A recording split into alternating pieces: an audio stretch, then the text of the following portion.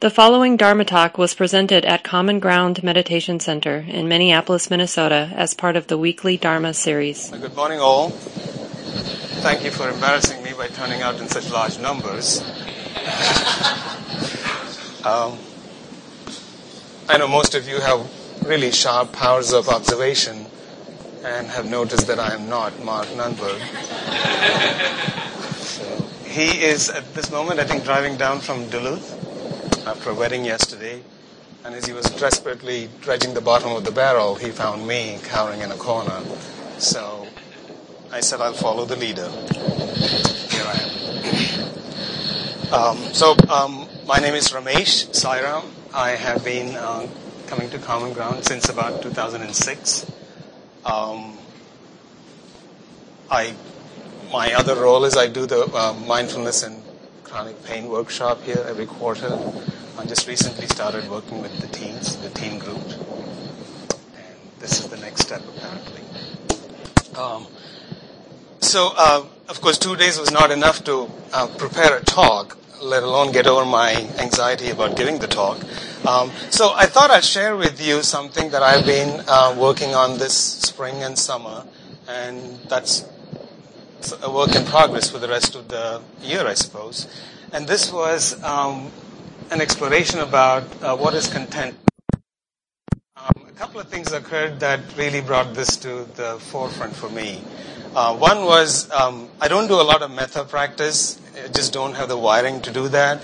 But when I do try it, one of my phrases that I use is, may I be content, which is a sense of, can I be okay with things as they are?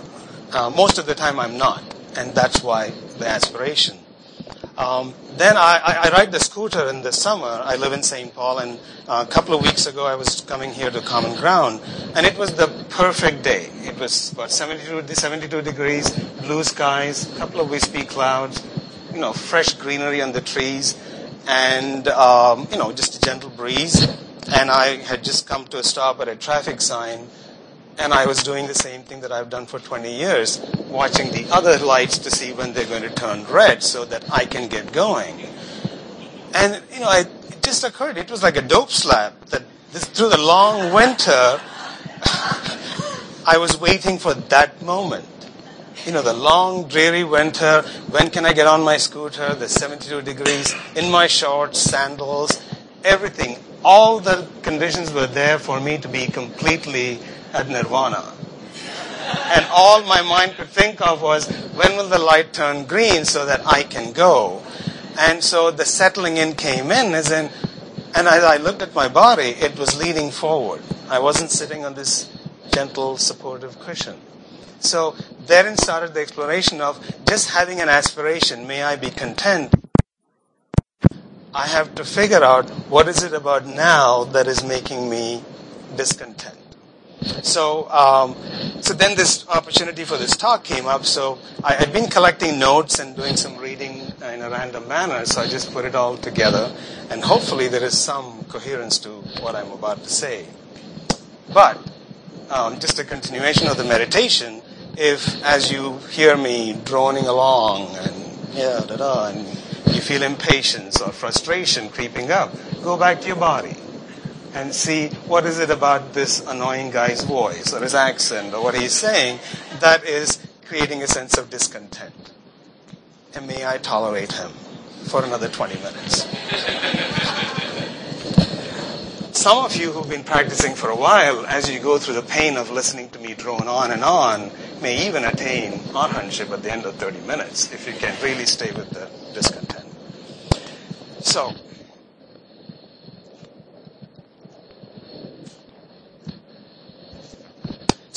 one definition of contentment could be the satisfaction of achieving a goal. And it could be, often it's materialistic, but sometimes it's just like my scooter incident. Through the summer, I thought I'd be content if I reached June and I could be in that setting. Clearly it doesn't work. But often we define contentment as if only I can get a certain job, if I can get my kid through college, or whatever. We see contentment as a state somewhere out there, and once we achieve it, then we're there. Unfortunately, as you reflect on your life, you will find that there have been so many thousands of moments of contentment that have come and gone. And once you reach that state, your mind is looking for the next level of contentment. And tragically, again, going back to my scooter incident, when I have an opportunity to feel some contentment, I'm missing it already because my mind is already onto something else. The other one, again, it comes a little materialistically, but also it's a state of mind, which equates contentment with safety, stability, and security. And, we in the West right now, especially compared to what's happening in Iraq or Syria or Turkey, we have all the ingredients for contentment. But we can even create the story that I can't be content now because of what's happening out there. The two are not really connected. You can be concerned about what's happening out there while still retaining a sense of allowing what's happening right now. And also, as one of the three characteristics that the Buddha taught us about, impermanence unfortunately comes in and disturbs any sense of safety, security, and stability beyond a few days or a few months. Something will happen in your life that will disrupt this. So contentment can't be related to a fixed state of stability. The other thing is a state of innocence and openness, unsullied by intellectual processes, comparisons, etc.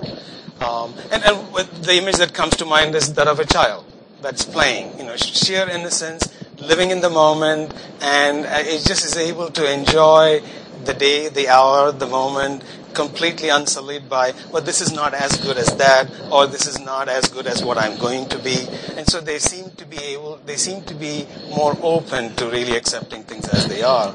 But I'm not sure if that is entirely true. When I saw my 2-year-old nephews, twins, one of them is a red freak and the other one is a blue freak in terms of color.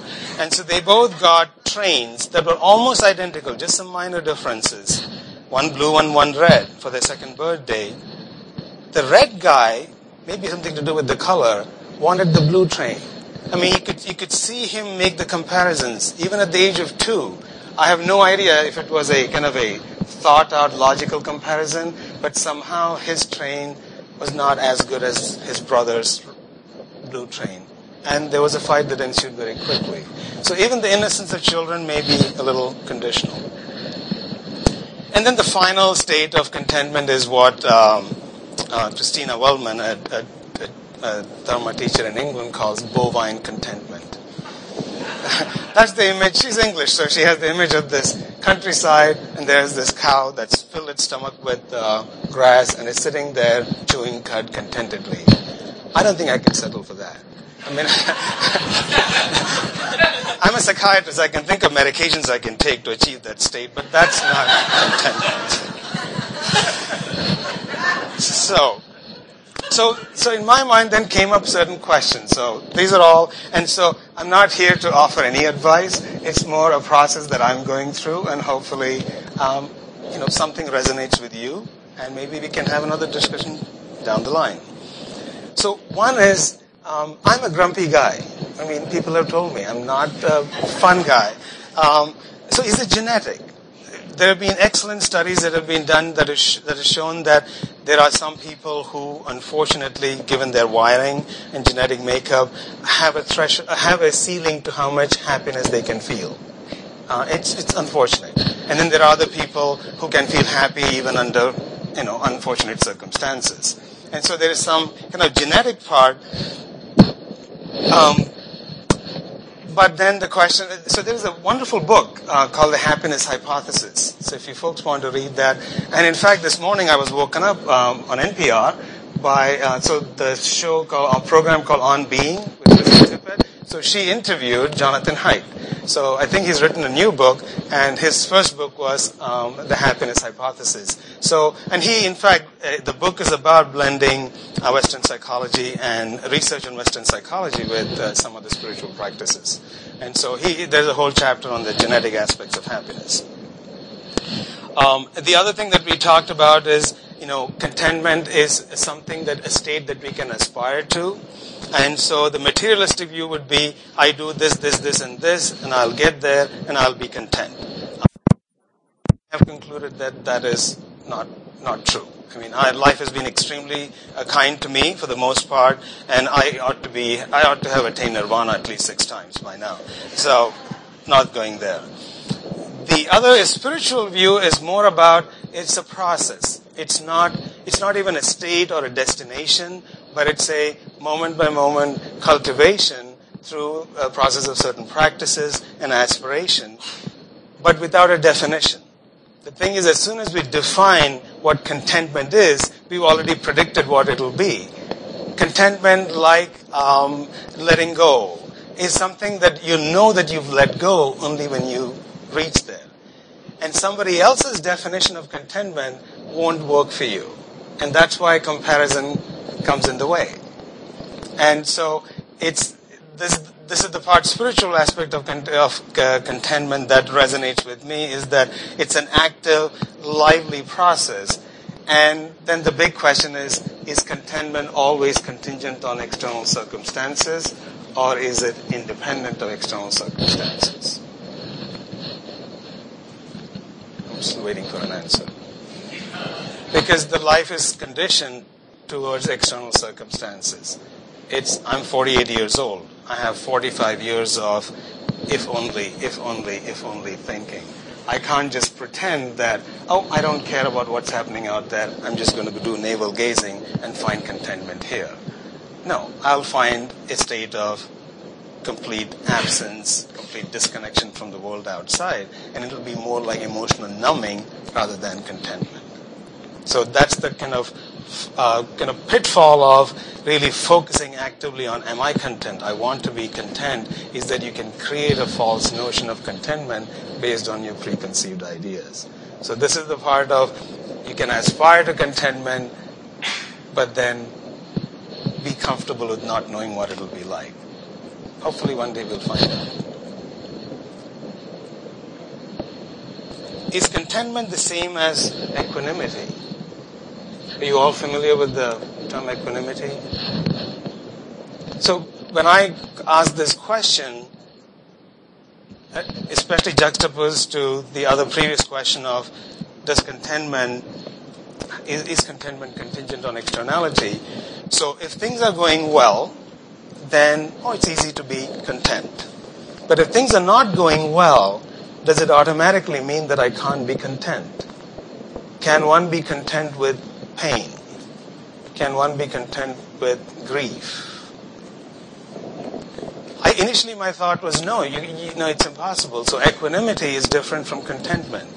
But then in the happiness hypothesis, there's a chapter that Jonathan Haidt starts off with.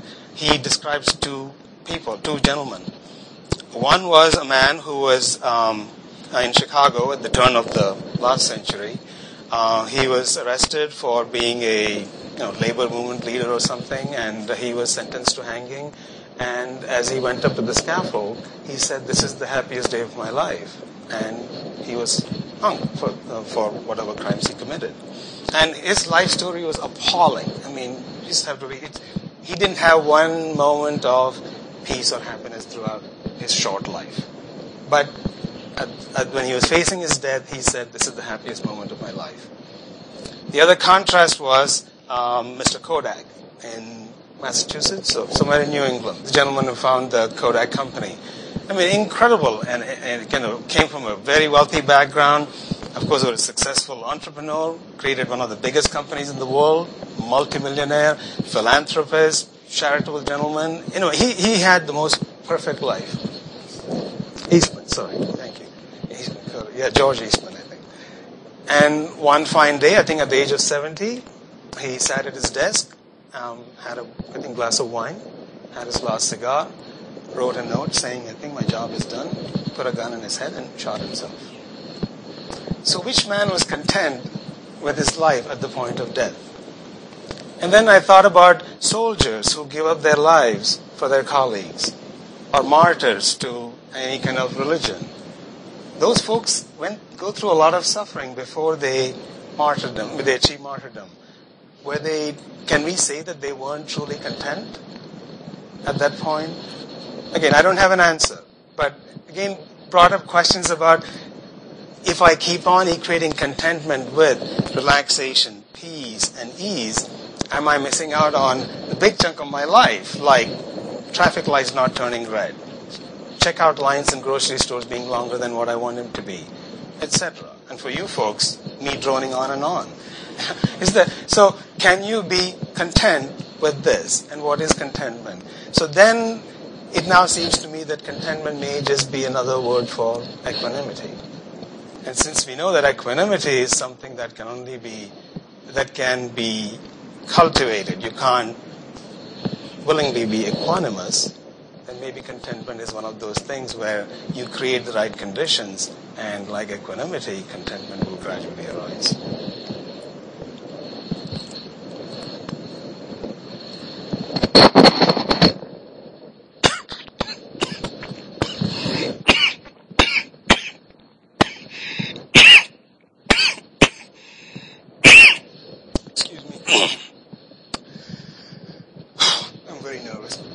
My hand shook.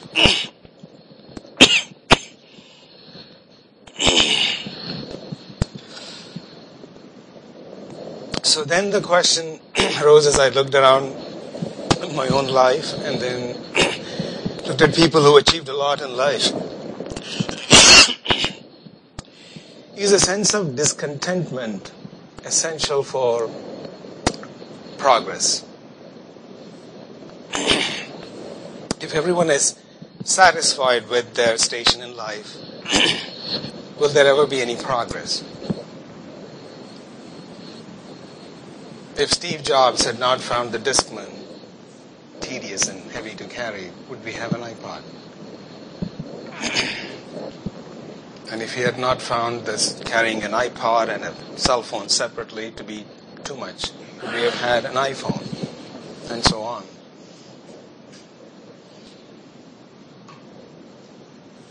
I'm not sure. If we look at contentment in the bovine contentment mode, of course, we'll all just be eating grass and chewing cud and pooping at the other end. But that's not as humans. We have the frontal lobe. We have the intellectual capacity. So I think it's wired into us to be questioning. The judgment, the comparisons, those are all, I think, inevitable for many of us. But I don't think discontentment equates fruitful achievements. Again, my own life is full of examples. I rail against the healthcare system and politicians, and I have a lot of discontent that leads to nothing except just gossip. It's just useless. But I can't help it. I have an opinion about people. And so there is a useful level of discontentment, and then there is this completely useless level of discontentment. So can we start watching ourselves and detect the two patterns? And that's where I found coming back to the body so helpful. Because one discontentment I find very often when I sit down to meditation at home is that email that can be sent on Monday somehow has to be sent during the next 30 minutes. It has to be sent. And even though the intellect says, no, there's no reason for Sunday morning to send that email that can go on Monday, there is this levitation that's taking place. And it's not a nirvana levitation. It's that, that I have to send it. Any future-oriented plan creates a sense of energy in our body that tries to lift us, totally unnecessary waste of muscular energy, and comes in the way of us trying to be content or at least settle down. So that's where I found that contentment practice, again, it's not a mind practice as much as recognizing what the mind's doing and quickly come back to the body, because discontent is felt here. Because when I'm feeling a little discontent with what's happening and my next stop is DQ, it's all in the body. That I turn left into DQ as opposed to going straight because of this discontent. That thinks that, that blizzard's going to really get me there. Well, it hasn't. So what's the connection between contentment, contemplation, and mindfulness practice? So this is what I've concluded, and I am kind of processing when I try to sit. To me, discontentment is just another word for dukkha, or as we say here, dukkha. I can't say dukkha, I have to say dukkha. So, it's, we say dukkha is suffering, but that's just too big. For most of us in the West, lives are incredibly fortunate. We may not be in the 1% in America, but we definitely are in the 0.1% of the entire world. I mean, it's 7 billion people. And our quality of life, what we have here, we are in the 0.1% of the entire planet. We have a lot to be content for. But there is this undercurrent of discontent. But it's not suffering. It's uneasiness. I read the paper about what's happening in Iraq. Yeah, I'm uneasy. But then I can stay with that as opposed to jumping on about what Bush did or Obama did, and that's all unnecessary stories. If I can use that energy of discontent to maybe write some letters, start a campaign, help the veterans, that's something else. But most of the time I find all I do is sit and stew. So that's dukkha. So that's the first connection between discontent and our practice, the very first noble truth. The other thing, this I think I'm fairly certain of, contentment can only be in the now. I've had 40 years of looking for contentment in the future. After losing my hair, there's no further contentment. I'd better settle for the now, because in the future it's down the road. So, no, that's pessimistic. No, this is...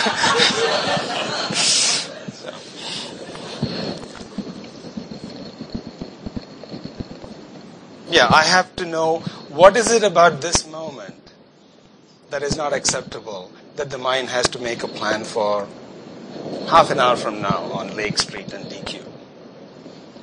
I may still go there, but I need to know what is it about this moment that is so bad. Because if this wonderful setting doesn't engender a sense of peace and ease for me, that is not going to, because after the couple of bites, I'm going to be beating myself down for not having willpower. The other thing that I also believe is that, like the other Brahma Viharas, loving kindness, generosity, sympathetic joy, this is one of those that is a state to be cultivated as an aspiration over your lifetime.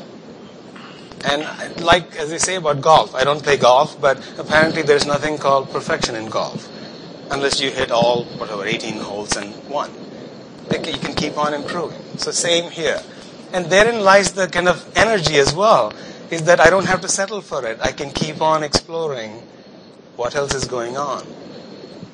And because the other big part of my practice is chronic pain and really studying the body, what I have found is every time I reach a level where I think, I understood one area of body where I hold tension, and when my sensitivity goes up, I find another cluster of muscles where I'm holding tension. And then another, and another. It's 4 years down the line, and I'm still discovering patterns of tension in my body. And so that gives me more energy and inspiration to discover what else is going on, and all these stories that my mind creates to dupe me into thinking, if you just do this, you'll be content. Unfortunately, what it's doing is fueling its own habit patterns. And then the troubling relationship between contentment and mindfulness. It's the chicken and egg. If I'm not content, and again, here I'm defining contentment as a sense of ease with the way things are, I find it very difficult to be mindful. My mind is restless. It's wanting to be somewhere else.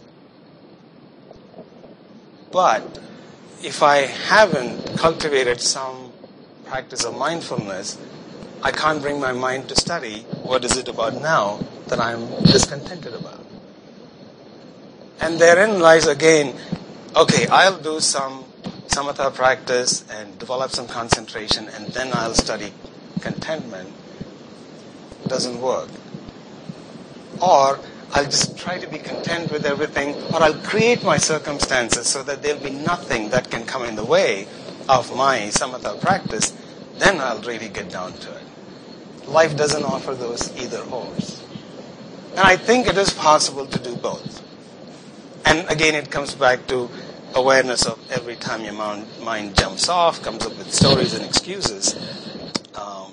Are you present enough to be aware of what it's doing? And what I find is that coming back to the present is easier if I have something nice for the mind to come back to. And hence for the last year and a half, I have been trying to create a sense of ease in my body because my mind finds it easier to come back to a sense of relaxation, which is a little positive, as opposed to something that's neutral like the breath. But eventually I want to blend both as well. So I'll finish with a couple of quotes and then maybe leave 5 minutes, 6 minutes for questions. So this one was from the Dalai Lama.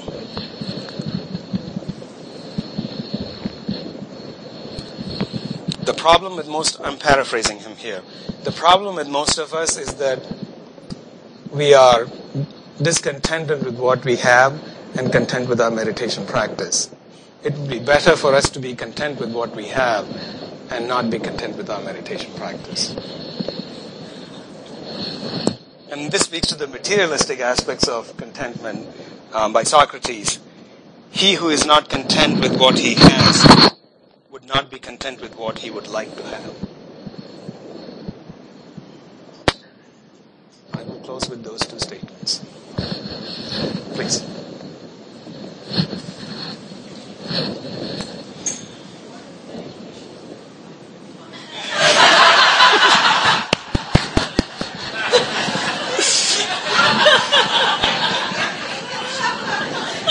Six 651-241-5959. That's my clinic number.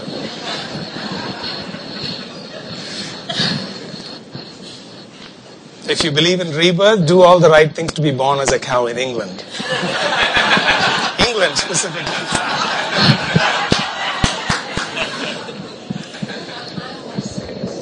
Please.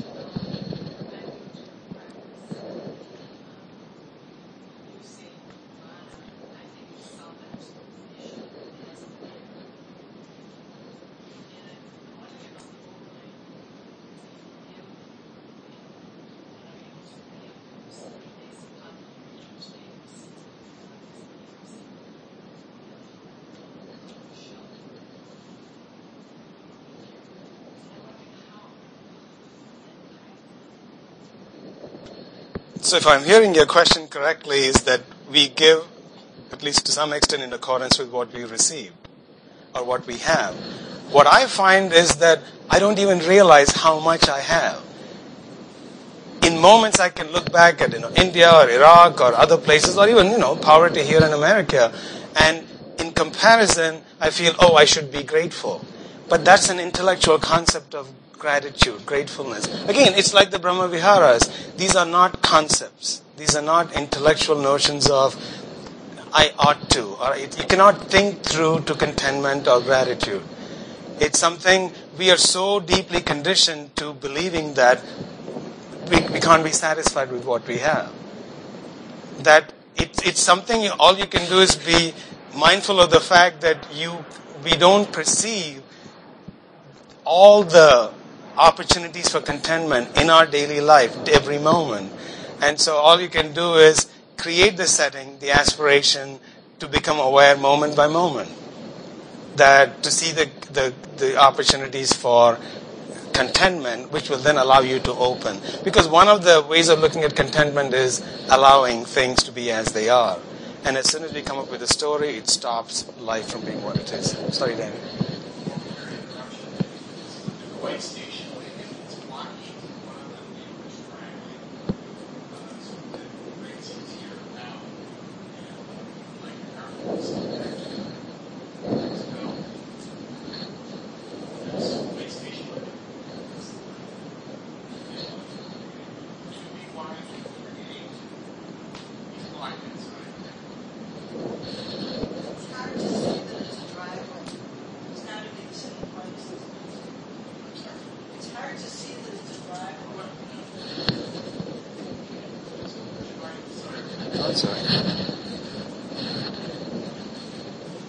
sorry, I don't know if I answered that question, but to me, it's that, like the question of what is nirvana, for my practice, I've decided that it's anytime I think about it as a concept, it's just a concept. It's an answer that my mind will come up with, an answer based on its own knowledge and conditioning. And it takes me away from what's going on right now. So at that traffic light, when I'm paused, not only was I not recognizing all the kind of environmental conditions that could give me contentment, but also I know the chaotic traffic in India where folks don't follow rules. I ought to be content that I'm in a place where rules are followed. But that's still again at an intellectual level. It's something that has to seep in, and you do it over and over again, like method practice. Eventually, you'll have a sense of loving kindness or peace and contentment.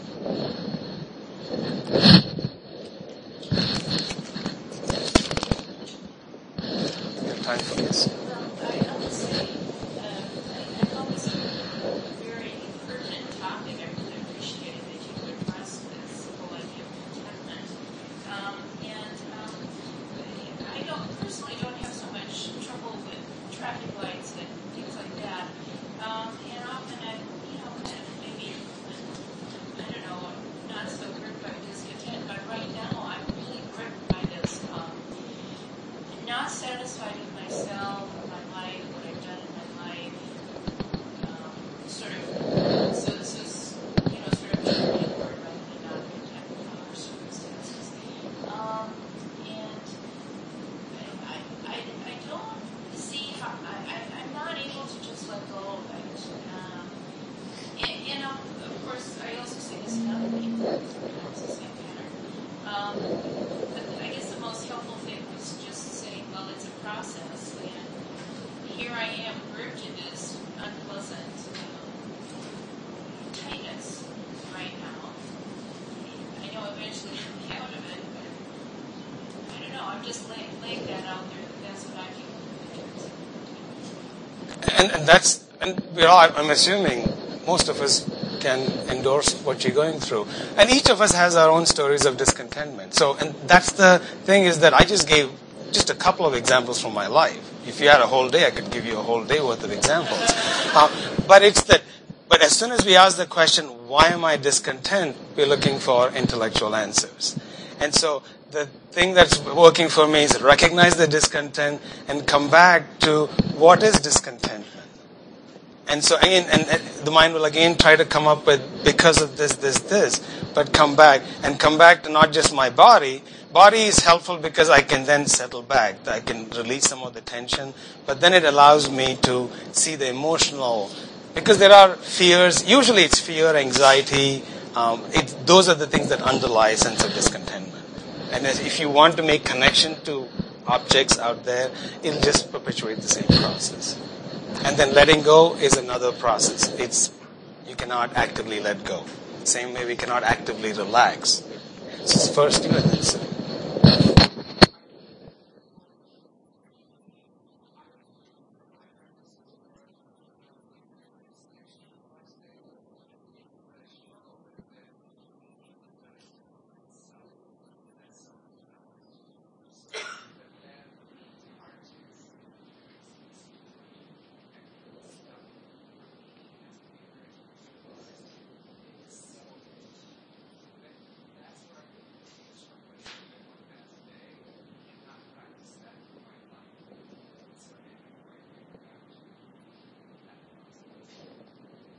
How many of us have identified our sense of contentment with a car or a house or a career? Last question, I think. Contentment and happiness still seem in my mind they just, together. And for the most part, I believe I have always had satisfaction. To look at my life over the course of time, and say that at this time in my life I'm more content than I am discontent. And that's a good place to be in. I'm never going to be totally happy. I'm mostly happy. But then by sitting the other day, I had this feeling that this moment profound. And I sat with that for a while, and it was just, a very wonderful feeling to hear. And I just needed to share that with somebody. Other people have had it. This was, the first time that I've really been so totally aware of feeling. So, that's it. Well, may you have many more of those experiences. Okay, let's just unwind for a couple of minutes.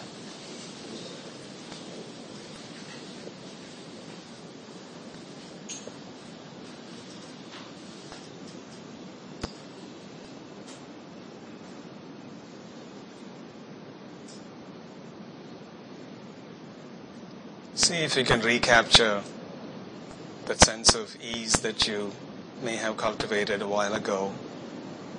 Maybe just some faint remnants, along with the gentle aspiration to be at ease and to allow the conditions of life to be the way they are, not just when you're sitting, but at home, at work, in your car, and especially in your interactions with people who may not entirely agree with your view on life.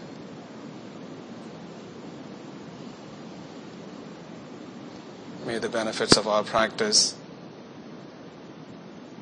support the development of ease and peace in all beings everywhere. May everyone be free from suffering. This talk, like all programs at Common Ground, is offered freely in the spirit of generosity. To learn more about Common Ground and its programs, or if you would like to donate, please visit our website, www.commongroundmeditation.org. Thank you for listening. To learn how you can support the teachers and Dharma Seed, please visit dharmaseed.org/donate.